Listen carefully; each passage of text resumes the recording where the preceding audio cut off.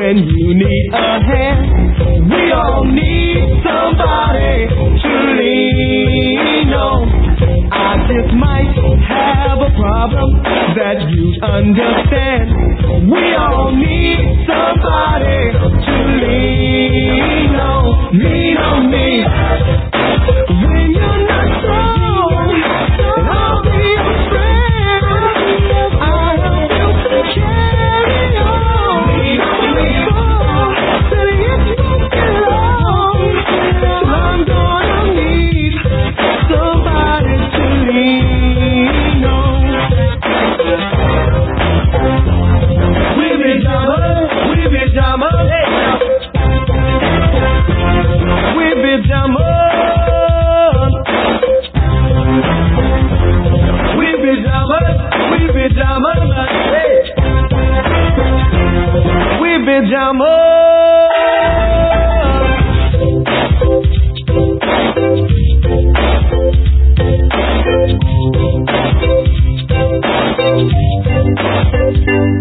Just call me when you need a friend. Oh, baby, now. When you need a friend. Oh, baby, when you need a friend. Oh, baby, now. When you need a friend. Early in the morning now.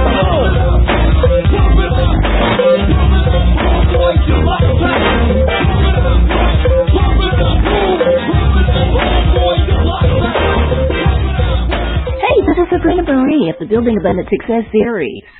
You just heard Timex Social Club and Club Nouveau. They are the brainchild of the incomparable Jay King, music label owner, producer, songwriter, vocalist, and media personality. His music was just featured in the movie Us by Jordan Peele and has spawned the last 30 years of great commercial use by everyone from Ashanti and Chris Brown in commercials and movies, you name it. This awesome interview with Jay and I are coming at you right now. Okay, Jay King, welcome. Thank you. Thank you for being with us. I wanted to get someone from the era of the 80s, 90s, and even today. Congratulations on being on the soundtrack for Us. My pleasure. Were you surprised that your music was chosen for the movie by Jordan Peele? Yeah, anytime somebody puts your music in a film, of course, I mean, like I don't know Jordan Peele. Mm-hmm. If I knew him and said, hey, man, you need to put my music in your movie, and he did it, I'd still be yeah. But I mean, it's a testament, though, to the hard work that you have put in over the years. How long have you been in the music industry? And first of all, where are you from, and what got you to the point of music? Well, I grew up in music in my family, playing instruments. Mother and father are avid music listeners, so I grew up with music in the house. I'm from Northern California. Grew up in Sacramento and Vallejo. But I also made a stop in Alaska. So those are my 3 points of entry. Sacramento and Vallejo. My mother lived in Sacramento. My father lived in Vallejo. So between the 2 homes. And then being in the Air Force and getting in the Air Force and staying in Alaska. And so when I came back to the lower 48, to Sacramento, do music, it was coming from Alaska, and I loved Alaska. So all the different places I lived, it was good for me. Good people and all. And so music was just in my spirit. I've always loved music. Beautiful. Now, going up through, say, teen, preteen, what type of music what grabbed you? Was it the instrumentation? Was it the message, lyrics? What? It was all of it. James Brown was just infectious with his beat. Marvin Gaye made you feel some kind of way. you know, the Doobie Brothers, even when they're, oh, Blackwater, keep on rolling, Mississippi moon, won't you keep on shining on me? You know, so just melody, lyric. My mother turned me on to so many different styles of music, like Bread and Seals and Cross and stuff like that. So, you know, I just loved the way music made me feel. It was a freedom. It was a beauty. Sometimes it was the pain. You know, I remember when I heard Alone Again, Naturally, by Gilbert O'Sullivan. You know, even if I hear that song today, it does something to my spirit. It just puts a melancholy over me because it's such a sad song, but it's such a beautiful marching beat to it. I loved it. So, you know, music has always spoken to me. You're mentioning the era of music of the 70s. So when we roll past the Gilbert O'Sullivan and even mid-70s where you're talking about the Doobie Brothers, we're talking about pre-Michael McDonald with Blackwater. You get into the 80s, you get into the dance, you know, past disco and all, and we're hearing the beats, not only hip-hop or the beginnings of rap, of, you know, the message music, which kind of drove a different tone for what you would be doing with Timex Social Club and Club Nouveau. And before you get there, what was the driving force behind you getting into the music business? Because you didn't get into it in the 70s. You got into it in the 80s, right? Well, in the 70s, I'm a kid. I'm not. Oh, right. I'm not a grown-up until, I'm in 1980, I'm only 18. Yeah, so, some people get in pretty early. And so we were just trying to determine, was it, you know, were you one of those people that got in as an early, you know, teenager, preteen, or even 20s? Because some people get into it before that. In our business, in that era, people were getting in the business in their mid-20s, which is when I got into the music business, 23, okay. 22, 20. So,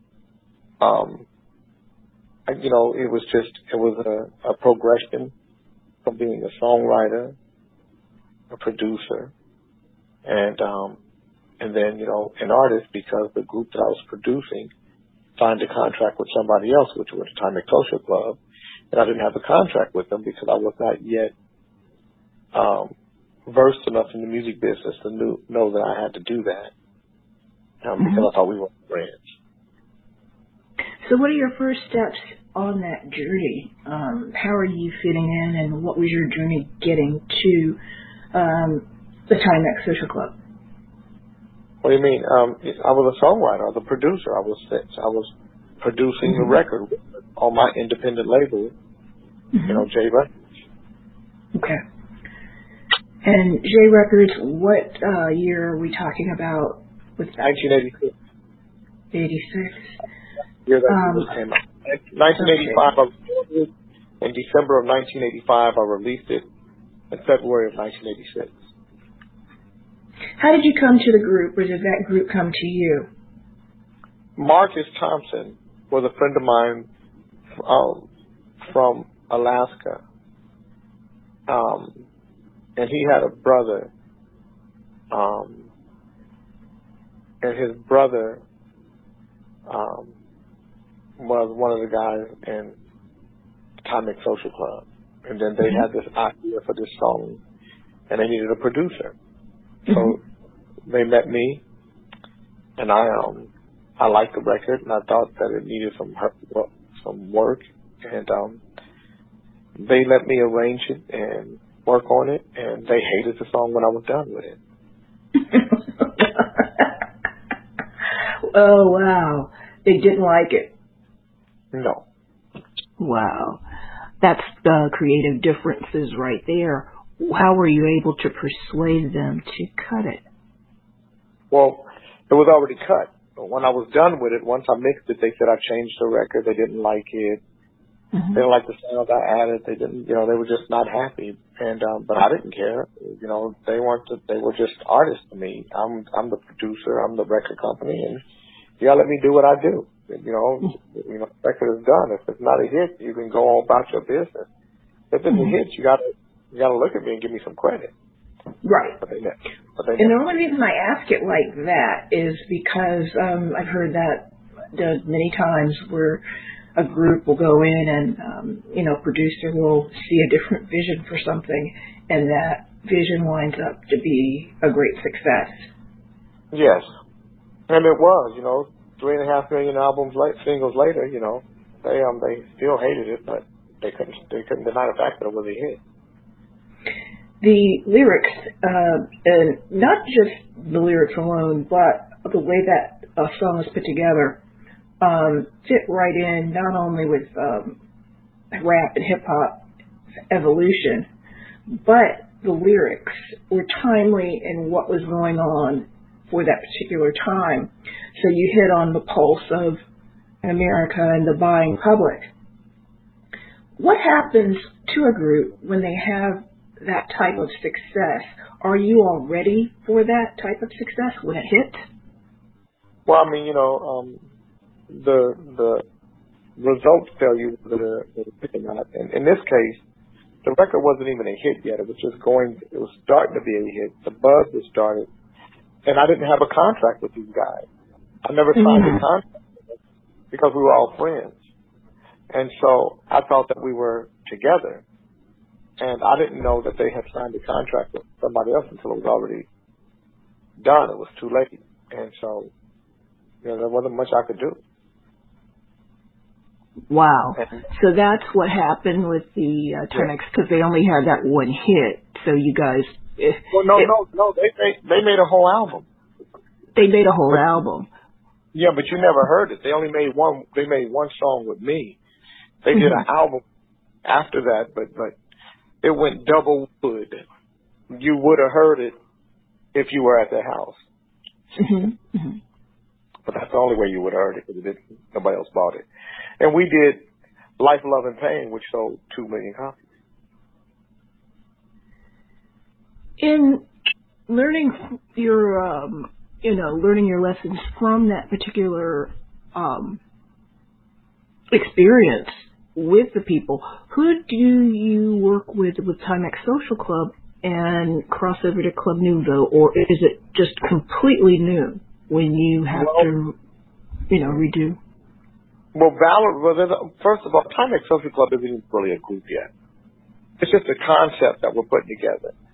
So, Marcus Thompson, Alex Hill, and Michael Marshall are the Timex Social Club. Alex Hill is the musical part of them. And Michael Marshall is the voice. So I add Valerie Watson to the group because they were 3 ugly guys. Now one of them was cute. And I said, we had to have somebody good looking in the group, and we had to have another voice to play off of Michael, because Michael had an interesting voice. And Valerie also had a very interesting voice. So when the thing broke apart, me and Valerie formed with Samuel. Denny and Tommy and I were doing the production part. So me, Denny, and Tommy, and then Valerie, who was Timex Social Club, and then we added Samuel, and that became Club Nouveau. Your choice of Lean On Me to record that Bill Withers hit that had been a hit probably a decade before. 15 years. 15, oh, wow, that long. Yeah. You put a new spin on that and won a Grammy. As you stated, we grew up listening to music in the 70s. So we were acutely aware of melody and lyric. We knew how important those two things were to a song because we grew up in the era where those were the primary components of a song. Right. And so we were the first of the new school and the last of the old school musician in our heads, because here come drum machines and all these really cool sounds and keyboards. And then, you know, and then you had that renaissance of British pop soul music with, you know, the ABC band. Tell me how to be a millionaire. You know, Rock Me Amadeus, Blinded Me with Science, you know, Thomas Dolby, Joe Jackson, Stepping Out, Tears for Fear, Everybody Wants to Rule the World, Shout. So we were really experimenting with those types of sounds and melody. And you know, and it just became a musical odyssey, so to speak. So it was just a mixture of what was there. So when we did Lean on Me, the one thing we didn't want to do was disrupt the melody. Right. So Bill Withers' melody is some time in our life we all have pain, we all have sorrow, and our melody is some time in our life we all have pain, we all have sorrow. We didn't change the melody. We just sped it up. Mm-hmm. So it was important to us that the melody stayed intact. And then we wanted to make an original enough rhythm that we could make it brand new. So it's difficult to make a song brand new when you're using the same old melody, right? Right. And that was the difficulty, finding the right groove. And we just happened to be listening to songs. You know, this is when BET, before it became the big conglomerate that it was, you could listen to BET late at night, and groups like Red and the Boys and Chuck Johnson and Chuck Brown, and the Soul Searchers and stuff like that would play on BET all night. Wow. You know, so we listened to a lot of the go-go beats. And then we had gone to the Caribbean, you know, and so we're just putting all those songs together, that go-go rhythm, that we be jamming, man, hey. And just where we were, just in the moment. So a lot of the music came from the moment that we were in. That's beautiful. In that era, 86, 87, of course, you get the Grammy for the remake. Did you ever hear from Bill Withers? Of course, me and Bill used to talk all the time. I love Bill, you know. I love Bill. Bill is one of the few songwriters that writes songs that are so brilliant that 100 people can remake his song. And it can be remade 100 different ways because he leaves so much room for interpretation. And so, you know, we used to talk all the time just about melody and about lyric and, you know, about why he hated the music business, you know, because he was a pure artist. So, you know, the publishing stuff was funky for him, you know, him not, having a publishing deal that, you know, not really understanding publishing and not knowing that somebody beating you out of your money by taking your publishing when you didn't have to give it up. But I know now he's probably getting all his stuff back because of the well, not that stuff, because it was pre-1978. Anything after 1978, 35 years after its release, we get to get our masters back and our copyrights. Beautiful. That's wonderful. Congratulations. Yep. Yes. Now, mine come back in 2021. I got to see the movie, Us, and your music is in there. And another song, of course, you've got Why You Want to Treat Me So Bad. I got 5 on it. Some people have the misconception that I got filed, and it was built on a sample of that Club Nouveau song. Can you talk about the controversy there? Well, it was built off the Club Nouveau song, Why You Treat Me So Bad. Mm-hmm. So Michael Marsh, so Why You Treat Me So Bad is what they sampled, what they played over. Tone Capone was with me today, the producer of it.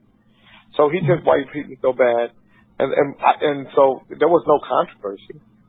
I got 50% of it, and then they split 50% of it.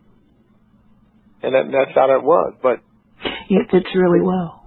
Mm-hmm. So there's two songs, and the reason why we get credit of Why You Treat Me So Bad is because when they're playing the music, they're playing Why You Treat Me So Bad. Not I Got Five on it when the orchestra is playing it. You know, so when the orchestra, when it's the do-doom-doom, do-doom-doom, do-doom-doom, do-doom-doom, and it's real slow, that's just our music slowed down, and that's why we get credit for it, but that's also given to the guy who arranged it, the orchestra, the guy who did the orchestration. So he gets his credit too. Mm-hmm. But there's no controversy. There was some similarity, and some of my friends were like, that sounds like this, and that sounds like, I'm like, But it fits well in the movie, that's for sure. Yes, ma'am. Thinking About You came out in 86. So Thinking About You, so let me tell you what happened here. Because you said, Why You Treat Me So Bad and Why You Treat Me So Bad, what you meant was Thinking About You. If you listen to Thinking About You is a totally different rhythm. Of course, we had some similarities because we're all in the same camp. Mm-hmm. And now we're broke off from each other. So there's going to be some similarities in style. But if you listen to Thinking About You is a quicker, a faster song, a different rhythm, a different melody, a different lyric. There's some similarities in,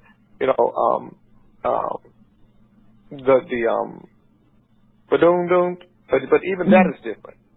Right. Even that, they don't even, ours is a slow, drawn out, even just rhythmically.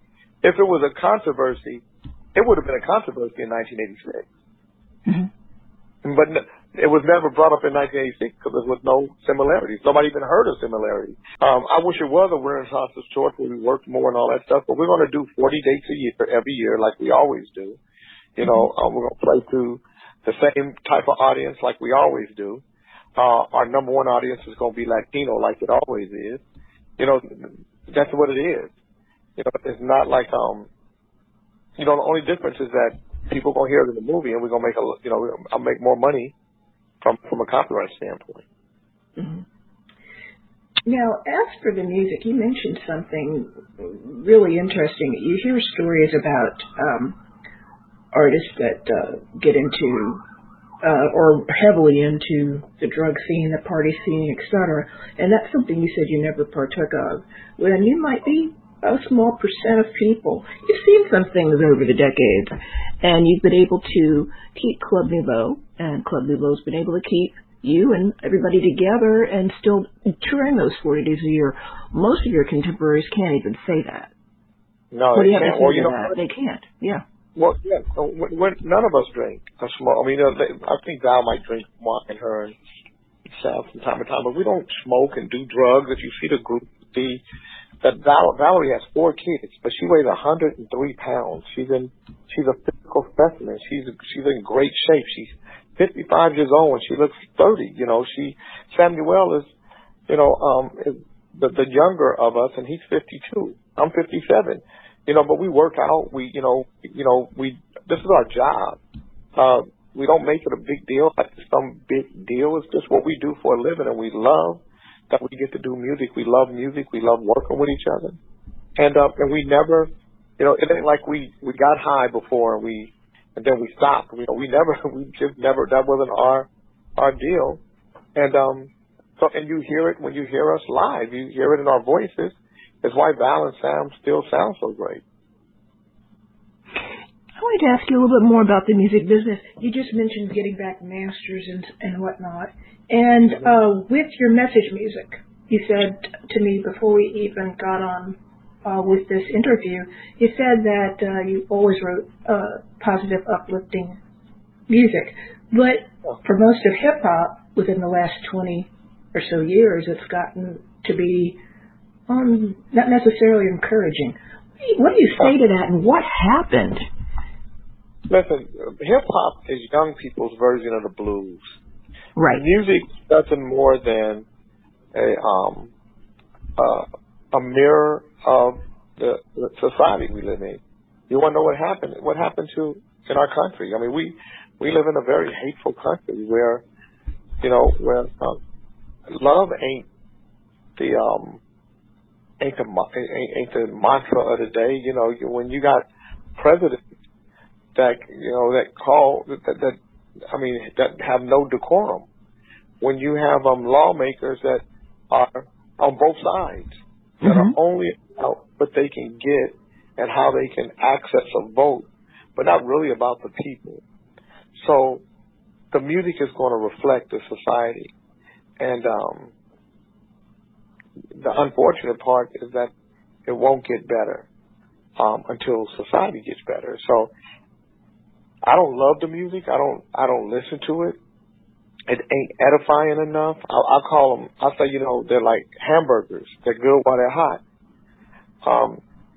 And artists will eventually have to ask themselves, do I want to be a hamburger or a steak?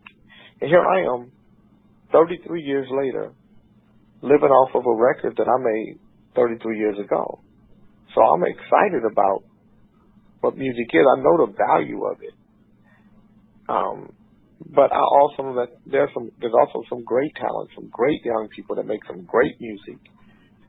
It's just that, hip hop has become the number one music, and it's mainstream because it's a reflection of where our young people are, and our young people are a reflection of what society has taught them to be, which are open. Right. And you just mentioned you got masters back. How important is it for African American artists to own their brand, their music, their masters, and taking control of their destiny? It's important for all artists to own their masters. And the reason why it's important is because there's so much value in them. It's intrinsic value. If your song gets put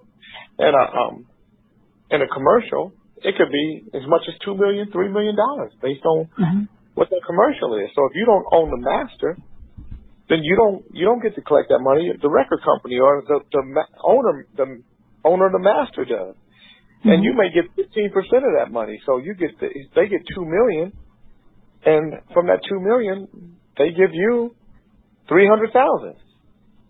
Does that sound good to you? That sounds painful. That's painful. That's how important a master is. And then a master and a copyright are two separate things. So, if you wrote the song and you own the master and your copyright, and let's just say you got $3 million on the master side and you got $3 million on the copyright side. Well, if you own the copyright, you get the majority of that money. If you don't, you get your portion of the publishing and or no publishing in your portion of the writing. So these are things that are really important. These are the mechanical parts of the industry that I believe independents have accelerated the education process for younger artists about. And that's why I love the independent process. You just had a convention of great artists that come together on a yearly basis. I want you to tell our audience what's that about, and what can we look forward to from you and that particular group of people in the future. You just had Cornel West in town, right?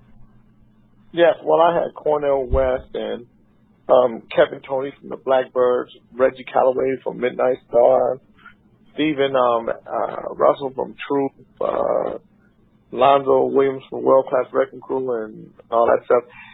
I do this thing called the Creative Exchange. And the creative exchange is an exchange of ideas in all areas, not just music, education, politics, finance, and technology. And I do it every year. I mean, next year we're going to deal with reparations versus the debt owed. I think we have to stop saying we're owed reparations. We're owed a debt for the crimes that were committed against us in our communities when they destroyed communities like Florida, like Tulsa, Oklahoma, when the Creek Nation, the children from the Creek Nation received their property, their land, was taken away from them after they gave it to them once they found out oil was on the land. Just different things, different communities that were burnt down, even as we were segregated and we by the rules that they gave us, and they watched our communities prosper and just started destroying them. And so that we're going to have that discussion. Dr. Cornell West, Benjamin Crump is coming to the next one. Chuck D is going to be at our next creative exchange, So it's always different people from different genres and, economists and stuff like that. And what we're doing it's really just to spark a conversation in the community. That's great.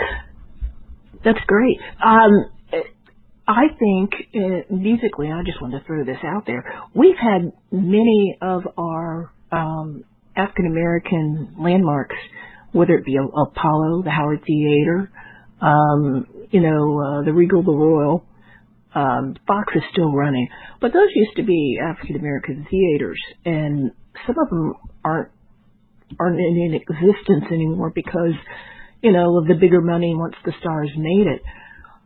Don't you think it's also important for those African American venues that still exist to be considered national landmarks? Wouldn't that make sense? Because many people that we hear of today, from Gladys Knight and the Pips, the Supremes, and others, would never, even an early, not Boys to Men, before that, Bobby Brown came out of the group. New edition. Yeah, they got their start at one of those venues. I believe it was the Royal. The Royal, they could only save the facade of the building because it had deteriorated so bad. And, you see the white iconic places, people put money in them and, want to resurrect them. And even with Howard University's Howard Theater, it seems like we get the monies and refurbish them and somebody else takes them over. What do you say to that? Well, I don't know if that's such a big deal. If somebody takes them over, as a community, I say this. We want a lot, but we don't give nothing. We don't want to put skin in the game. We got to call our leadership out, and we don't want to do it. Why are we so financially illiterate? Why hasn't the conversation ever been had on a national level by all these African American, these black folk who have been congressmen and senators and mayors and governors and presidents and everything else? Why haven't we ever said we have to become more literate financially? Why haven't we ever talked about the stock market? Why aren't we traders? Why don't we understand options and owning stock and the importance of them? There's a lot of things that we won't know, but there's a lot of things we don't want to do. So, I say we gotta get eyeball to eyeball with ourselves, and call ourselves out and say, you know what, we gotta be a better community. It's hard for people to love you if you don't love yourself. And, black folk got to get honest enough to say, we don't love ourselves. Because if we loved ourselves, we wouldn't be killing ourselves. If we loved ourselves, we wouldn't let Black Lives Matter march when police kill us, but not march when we kill each other. We demand that if Black Lives Matter, that Black Lives Matter when black people kill each other even more than when police kill us.